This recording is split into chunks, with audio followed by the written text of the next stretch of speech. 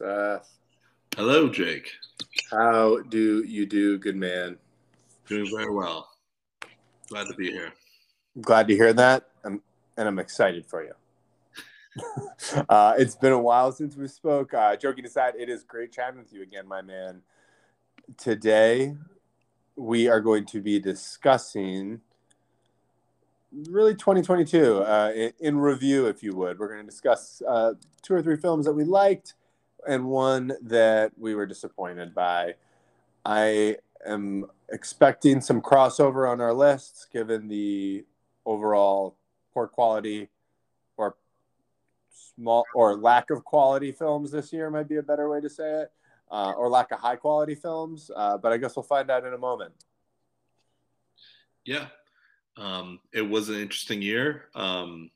Again, I don't think we're quite at the same movie output that we were pre-pandemic, but there's still movies to watch. There's still movies to judge. I will start with my third favorite movie of the year. Is going to go to Everything Everywhere All at Once. I think I came across pretty critical of this movie when we did an episode together on it. But I did really appreciate the ambition of the movie, the different styles used, the avant-garde aspect of it. It's not a movie that would come along every year. Certainly not the type of movie that gains as much popularity as this one did. And yeah, I mean, I have an appreciation for it. I do think that like at times it's a little bit much, a little bit messy, but it does, kind of achieve what it set out to do. And I would recommend that movie to anybody that's into movies. It's just an interesting experience, and so It is going to make my list as my number 3 here. I am just delighted to hear that, Seth. That just tickles my heart and my fancy. Joking aside, obviously when we spoke about it recently, I loved it. I am excited, very excited to see that it's on your top 3 list. I will admit I'm a little surprised. Prior to our conversation about the film, I thought it would be, and then after speaking with you, I'm pleasantly surprised to see it on your list. I'm not going to hang on the rim. We all know how I feel about it, but yeah, for me, per usual, there's very little I can add to it in terms of eloquence or detail that you can or didn't. But yeah, the things I really just liked about the film. For me, it's number 1 on my list. I'll give my third shortly, and I won't bring it up again.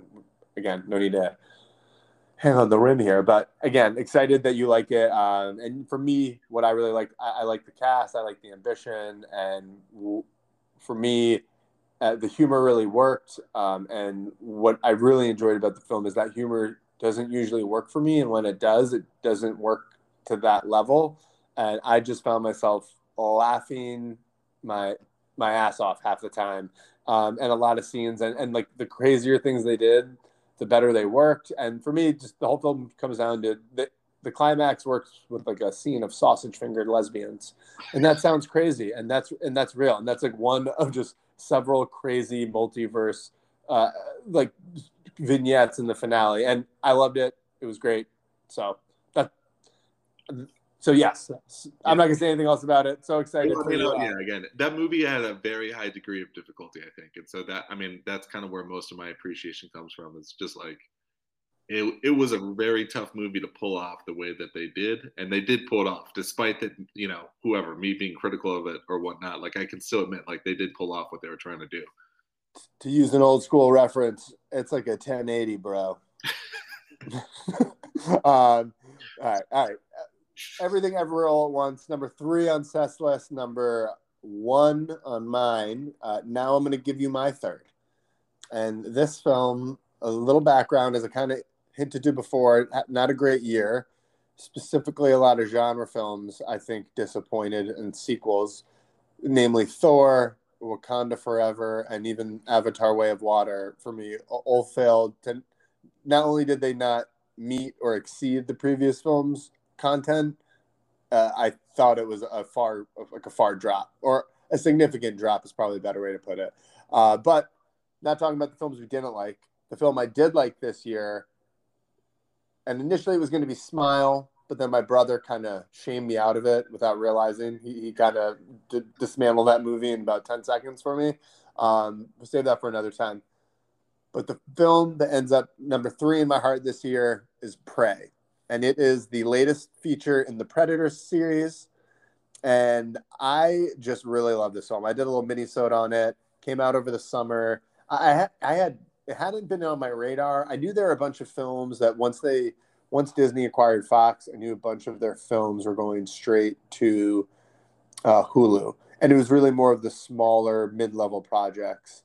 And this film was great. Like, this was one of the best streamer films I've ever seen, and that's because it wasn't made for streamer. It had Dan Trachtenberg, Amber Midthunder, who's big on a lot of FX series, but it felt like a movie production quality. But more than that, like, not only was it good quality in terms of production, I really loved it. It's like the story is simple, yet it's layered, and it's also it is. I like the Predator series. The first one is one of my all-time favorites from like watching with my dad when I was way too young. I even like Predators, I even like Alien versus Predator. I even like Predator 2 is campy and it shouldn't work, but I remember watching that film way too often again on WB11 or Pix 11, whatever the hell it was, and I loved it. Like the whole. I like that film, but even recognized now, it's like a B schlocky film. But I like this series, and Prey was just great. I won't keep singing its praises. I basically hit all the notes already, but Prey's really great. It is a cool survival sci-fi action flick. That's the best way to put it. That's it. I mean, I'm definitely a fan of the Predator series of movies. Definitely loved watching the original. Predators did kind of grabbed me for a moment or two. The Adrian Brody movie. Wasn't a big fan of like the AVP when they kind of merged the movies. I thought that got a little weird for a little bit. But it's interesting that you're speaking so highly of Prey. It does make me want to watch it. So I'm gonna add that to my late night list when all my kids, my wife go to bed. Highly recommend. Really fun movie to watch too, solo. Nice, good. So on to number 2, Seth. Hit me, baby. Number 2. This kind of surprised me that it made my list, but for number 2, I'm gonna go with Top Gun Maverick. I was pleasantly surprised that the energy from the first movie was re-established basically 30 years later. It really did kind of, I don't think every movie needs to be super dramatic or, necessarily needs Daniel Day-Lewis giving like a method acting performance. I think it's totally fine to have a popcorn action movie that's fun to sit back and watch, and it's just highly entertaining. And that was really the formula that worked for the first movie as well.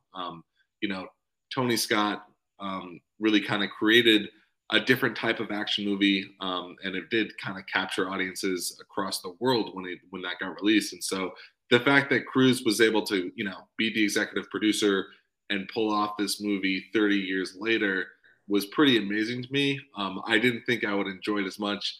I didn't think it would make as much money as it did.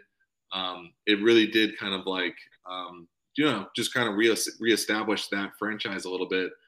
Wouldn't surprise me if they kind of milk it a little bit more and go for a sequel or something. Also, there were some nice, fresh, younger faces in there. I was a little back and forth with Miles Teller, but it to make as much money as that movie did for as old as Cruise is, it's pretty amazing. So yes, number 2 on my list is Top Gun Maverick. We are simpatico, my man. Number 2 for me, Top Gun Maverick. Per usual, not much to add to your normal eloquence, and really agree with you on pretty much every beat there. For me personally, the film, what really cemented this film as not only 2 on this list, but one of my favorite films of this year, probably the last few years, was the second time I watched it. We talked about, and you mentioned it's a sequel. It knows it's a sequel. It leans into that, and like by leaning into it, it's not that it elevates it, but by knowing what it is, I think it just ends up being able to deliver like a really fun experience to the fans. Like that's one of the things, like I kind of, my defense of the Marvel films is they're not trying to be the Dark Knight. Like they're not trying to be the Joker. Like they're trying to deliver you a certain experience, and it's not for everyone, but if you want that experience, like it's, and some experiences are better. Some experiences bring in more people, and at Top Gun, I don't know, the coolest thing about this is how it made money. It was the only film to ever be the top film on Memorial Day and Labor Day. It's nuts. Like it's really cool how it did it, and it clearly was sticky with fans. I love it. Yeah, and what the second time I saw this film, when I end up liking it more than the first, that for me was what just nailed it. I was like, that's a good barometer right there. If you enjoyed it more the second time around, for sure. it's nuts. And I found myself the other day, I was watching some YouTube clips of some of the scenes, not even like the actual action scenes, but the training scenes. So I, right there with you. Love this film at number two. I love it for us. I love it for us too. I'm happy we linked up right there. So we're about halfway through. We already know my number one. Before we get to yours, let's quickly pivot because I don't want to end on a sour note. But what do you have a film that disappoints you this year? Yeah, I do. I would say Jurassic World Dominion disappointed me.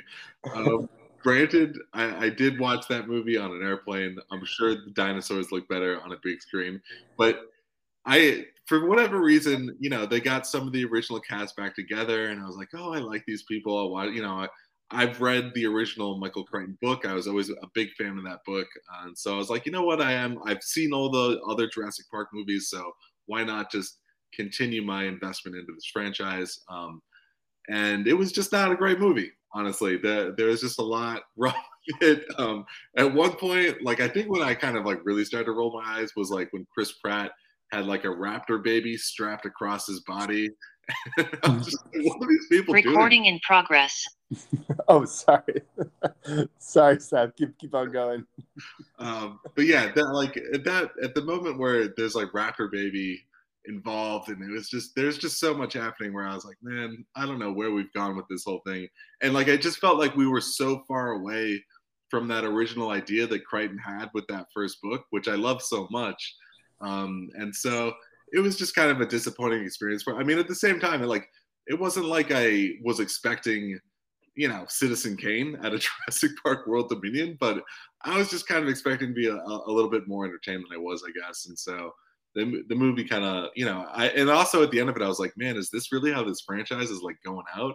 Or are they going to make more movies like somehow? And like, I don't know, I just couldn't envision a good future for the franchise, and all of that kind of stuff kind of left me a little depressed about it. That is a perfect, that's almost the perfect pivot from where I was, because talking about a film that doesn't know what it was.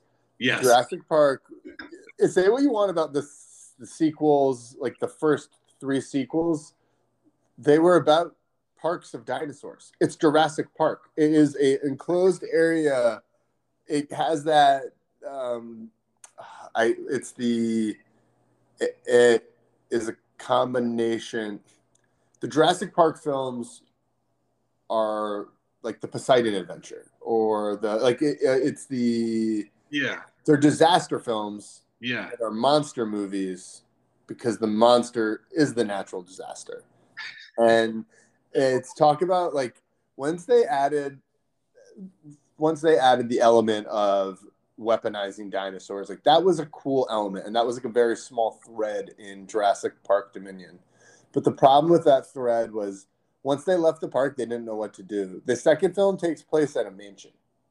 Like and there's a cloned baby girl who's part dinosaur, but I still don't understand what part of her is dinosaur. Like she's not strong, she's not smart. Yeah, there was also some sort of like Elon Musk, Jeff Bezos comparison happening with like the CEO of the company, and like he's kind of gone madman type, and it was just it was like Yeah. part Lex Luthor, parts of it felt like it was more James Bond. Like there's a scene, with the Raptors, they're like riding motorcycles, chasing Raptors all over the city. And the other thing about this whole concept of weaponizing dinosaurs that I just didn't get was like they're not like arming them with weapons or like I'm like in that they're not like getting a dinosaur and like putting armor on it and like putting like a weapon that's being like controlled like as a drone, or they're not using them as drones. They're using them like the way Romans used war dogs, just like setting them after like people to try and cause chaos. Where more of this, I'm not, I am not, I did not, I have no military experience. I am not a military expert, but I do know just letting some like dogs off the leash at your enemy like doesn't really mean anything. Like, and also in the first movie, Bryce Dallas Howard's character escapes all these dinosaurs and heals in the jungle. And in every subsequent film, you have Owen like whooping the crap out of these raptors with like a head fake and like a banner and like some like little tricks. Like, I'm sorry, they're not good weapons. So like the whole idea of I know. like the Yeah. weaponization collapses on itself. One of my biggest problems is like the Raptors in the original movie were used so intelligently by Spielberg, almost like the way he uses Jaws in Jaws, obviously, where it's like you don't see them coming, and it's the whole idea of the threat of them kind of like in the jungle is what's really frightening. The fact that they hunt in packs and stuff like that, and so, but to have them sort of like out in the open, and now they're being trained, and now they're also being like took away all the mystique. Modified, yeah. It's like it's in broad daylight now, and now it just doesn't. They don't operate the same way or the way that the way it worked in that original movie, and so yeah, all of that's like super frustrating to me. Yeah. I mean, I know that they're trying to like evolve the franchise, I guess, with this whole the Jurassic World movies, but I don't know that it's evolving in any discernible way that makes any sense. Well, I think we're gonna talk about that film soon, so I'll save this for that. But my takeaway after watching this film was I gave Colin Trevorrow. I always had pity for him. I felt like he got screwed with his third Star Wars film by the fact that, not commenting on Rian Johnson's film, but just the fact that he was basing his film off of J.J. Abrams' script. Like he read it with the same time as Rian Johnson, so that was the project he worked on for a few years before he read Rian Johnson's script and found out, and like it was done at that point what was happening. So he actually signed on before JJ even wrote a script. So like, but after seeing this film, him not working on that for a third film, I think was probably a good thing at the end. I'll be so my biggest What's your letdown film, Jake? So I thought about this. There are a lot of disappointing films this year, but one, and it actually came out right around the same time as Everything Everywhere All at Once, was The Northman by Robert Eggers. Oh, right, yeah. And this was a film that, I'll be honest, from the first time I heard about it, I was like morbidly curious is probably the best. Like, first of all, I love Robert Eggers. I think The Witch is great. I saw The Lighthouse. I think it's interesting. It doesn't totally work for me, but it's good. Like I would suggest people seeing it. Like it's an interesting film, and I think it's more interesting reading the interpretations or reading or watching the YouTube videos afterwards because it's a film that's really open to interpretation. Yeah, this film's not. This film is, and The Witch is about like slowly building and like methodically building to something, and there's some deeper themes there about the role of sex and sexuality in a male-dominated world. Yeah. That's not here either. That's not there. And this is a film, so it is supposed to be based off Hamlet, which of itself Shakespeare adapted from a prior story called Amleth, which was German. Quick history, Shakespeare was British, or what we call modern-day British. They were invaded by the Vikings, or where modern day Vikings are from several times by several different people. So that's why you've got these German stories adapted, blah, blah, blah. I don't know why I even said that. Nobody cares. But the main thing being that this is like the original Amleth story, which is a Viking story. The problem with that is people know Hamlet. They don't know Amleth. And it like there's like some there are larger thematic and some larger like the plot elements that are definitely you can see the connection. Yeah.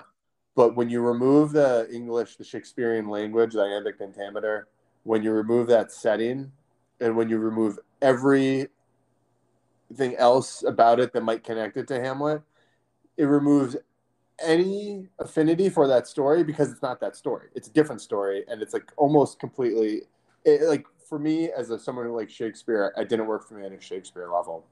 It didn't work for me on someone who likes period pieces. And one of the things is like, oh, this is like the most accurate medieval Viking story, and I believed it because it was boring as hell. Like there was no personality, and I actually felt like it actually to me felt like a piece of anti-Viking propaganda. It like painted them as these like Wow. unhumorous, inhuman, like warlords, like just like running around like superhuman almost, and like with no, just like no humanity at all. Like it was just like it is the type of thing I would imagine the Catholic Church, if possible, would be showing everyone to turn them against the Vikings. Like it was just like very weird. Like so for me, and like those movies can work. Like I'm not trying to be.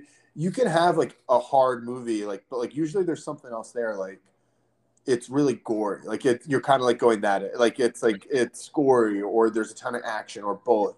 Or there's like nudity and sex and like some like there's like other like you kind of like lean into that. And this film like has nudity and sex, but it's like not it's very raw and like it's not in a sexy way. And like there are a few moments that are supposed to be tender, but like there's nudity like it's not a sexy film. It's not like in really almost any way. And there's violence, but like the action is almost so violent, it's not entertaining. And the lighting is bad. Like it's a film that like I just think of the end of the Game of Thrones where everyone hated the Battle of Winterfell, and the director was like, "Oh, well, you didn't watch it in the right setting." No, it's your fault. Like film it in a way that's not too dark. And this film, like there's a few scenes, like the scene where he fights. There's two main swords. I'm gonna stop talking about it. It's a well. My take from what you're saying, what's interesting to me is like to take all the subtext away from a story like Hamlet that is so layered and deep with like it sounds like somebody took the shell of that and took away all the layers, which honestly like would make for a I mean, Hamlet himself is known for as a character of like inactivity, and so it's like if you take away all that subtext and all the deep thought that's involved in it, I'm not sure what you're left with, honestly. I mean, again, it is one of the most famous, if not the most famous Shakespearean story. It is so, and this is the last thing I'll say about it. In Hamlet, he pretends to be crazy, and everyone knows who he is, and there's a ton of things going on. In this story, he runs away when he's young. He becomes a Viking. His whole story is revenge. He comes back. First of all, he's a giant. Like he's physically larger among the Vikings. He's clearly huge. Gotcha. And he comes back and he pretends to be like an idiot. He pretends to be a slave and an idiot, and like that's how he works his way into the household. Here's the thing. It would be like if LeBron James was all of a sudden in your household. You're a medieval lord, and this person is LeBron James, and you are the actual size of one of those medieval lords, like 5 feet. And you start slapping them around and smacking them around, or people start dying, and everyone's got to know who could be stringing people up like candy. Like it just is so obvious it's him. It doesn't work on any level, and it sucks. I like the actors, I like the director, and the thing that really bothered me was it was made for $90 million, which meant it was always going to fail. This film was never going to make $200 million. It was never going to make $150 million, and it came out at the same time as Everything Everywhere All at Once and Unbearable Weight of Massive Talent. And to me, Everything Everywhere All at Once came out first, and it was better, and it had longer legs, so it did fine.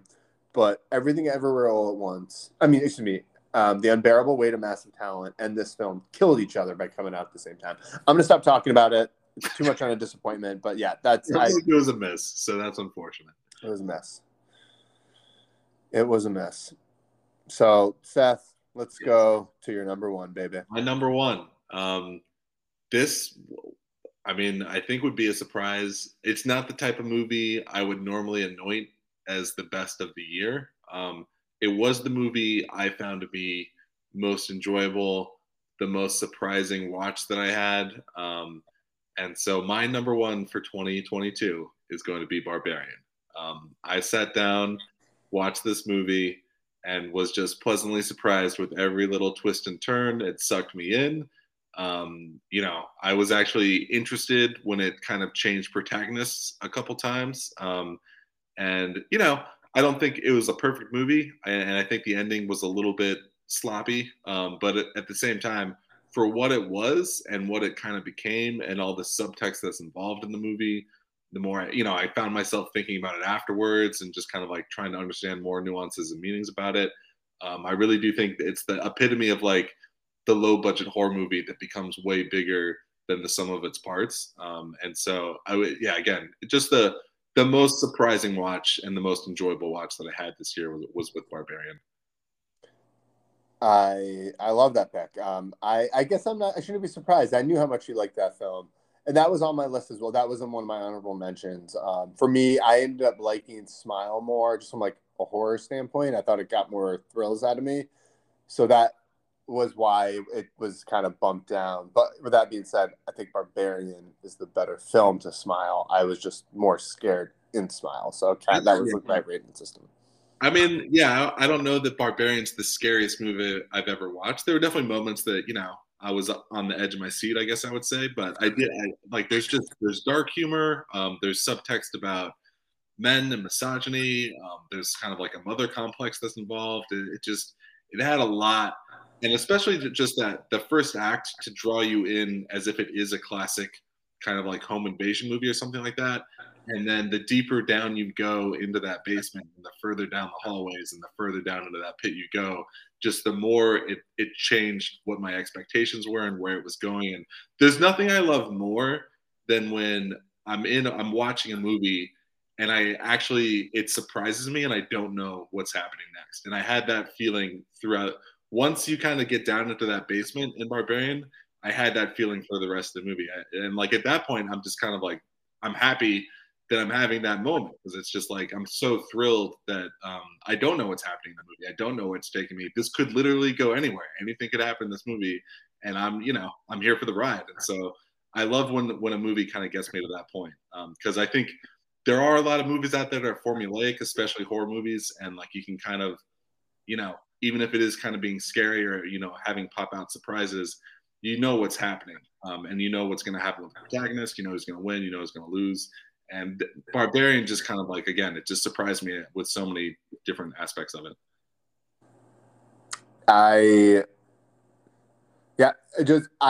really like Barbarian. And just in case you're wondering, my brother agrees with you when it came to the Smile versus Barbarian. Once again, my brother ridiculed my Smile take. So definitely not disagreeing with you. Awesome. That's a pretty good list from us. So for Seth, we had Everything Everywhere All at Once, Top Gun Maverick, and Barbarian in that order, with the big disappointment being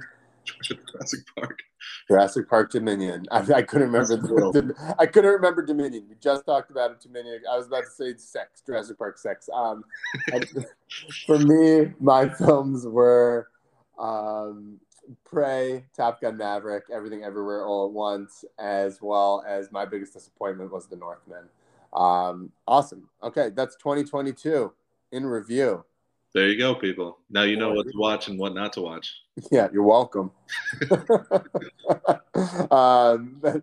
Thank you all. We will be talking to you soon. Yeah, so this is the first episode of season 4. As I was just telling Seth, we're almost at 3,000 views. Thank you to everyone who's watched, listened, and all of the above. I'm going to shut up. Sky's the limit. Sky's the limit from here. So watch out. Watch out, world. Woo! They say those are the hardest, the first 3,000. After that, it's easy. 1 million just comes. All right. Well, we'll talk to you later. Seth. All right. Goodbye, people. You stepped on me.